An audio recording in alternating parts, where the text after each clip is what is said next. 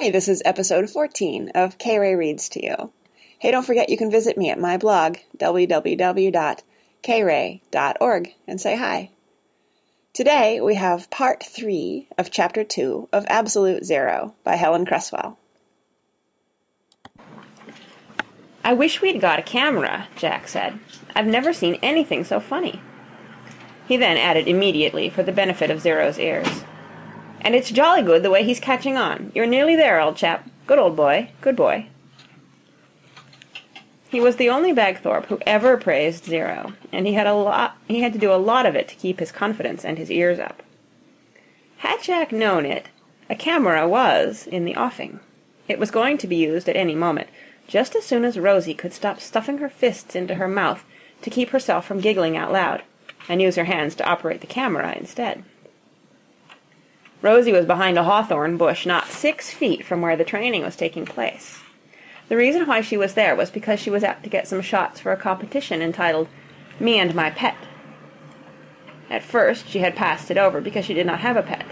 She was too busy with her maths and violin and portraits and swimming, which were the 4 main strings to her bow, to have time for a pet.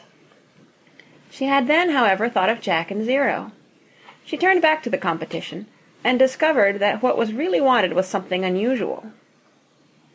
One of the most unusual things Rosie had ever heard of, she had, to her intense annoyance, missed actually seeing it, was Jack on all fours with a stick in his mouth to show Zero how to fetch. She had afterward begged him to repeat the performance so that she could photograph it with her new camera. Rosie had a passion for keeping records of things that was so strong that it could almost have been classed as a 5th string to her bow. She had even offered Jack her spare pocket calculator to pose like this, but he always refused point blank. "You do it," he told her, "and I'll photograph you doing it." "No," she said, "I'd look silly." "There you are, then. Anyway, it wasn't silly, even if it looked it. It was a serious scientific experiment, and it worked." Rosie was now poised, ready to take a shot, more than one if possible, of the present serious scientific experiment, which was funnier, definitely, than the first could possibly have been. A 16mm movie camera, complete with tripod, screen, and projector, were as good as in the bag. "Hold up half a digestive this time," she heard Jack tell Uncle Parker. "He's about there. I'm sure he is. They're one of his favorites." Uncle Parker took the biscuit and poised it between the pair of them. "Up," he commanded. "Sit up. Beg." Jack went through his usual motions, turned his head sideways, and saw that Zero, too, though rocking alarmingly, was up, tongue dangling, eyes fixed on the digestive. No one heard the click of Rosie's shutter because of Zero's panting. Solemnly Uncle Parker placed the biscuit in Zero's jaws. "Good boy," he said, and Jack scrambled up and began patting Zero so vigorously that he spluttered crumbs. Behind her bush Rosie secretly thanked them all. "Oh, it worked," Jack cried. "Oh, thanks, Uncle Parker. I'd never have done it without you." "Oh, wait till the rest of them see." Uncle Parker was looking more thoughtful than jubilant. "Interesting," he murmured. He was thinking of Daisy, who needed training just as much as Zero did, probably more. He was wondering whether he could adopt this kind of technique to deal with her and make her less of a public nuisance.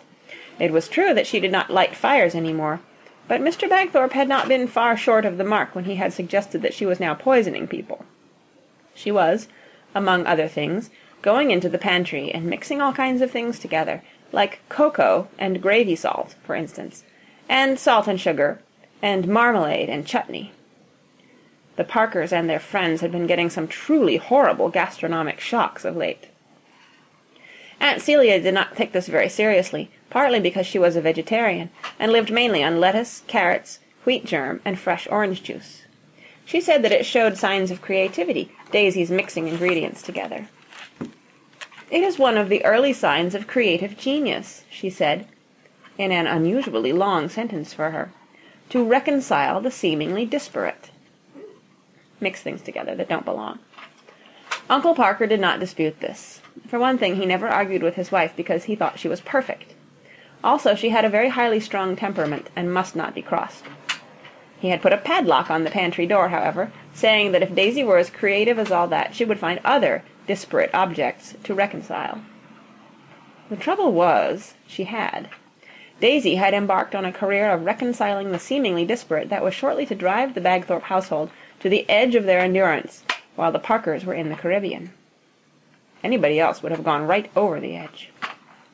Meanwhile, Uncle Parker made a mental note to try the zero technique on his daughter on his return, and dismissed the matter from his mind. "I think we ought to do it again once or twice," Jack said, "just to make absolutely sure he's got it." Rosie, behind her hawthorn, hugged herself and wound her film on. All in all, she got 5 shots of the repeated beggings. As it turned out, her film and the supply of biscuits ran out together. She remained under cover while Uncle Parker and Jack sauntered over the meadow back toward the house. Zero followed, his ears at an unusually jaunty angle.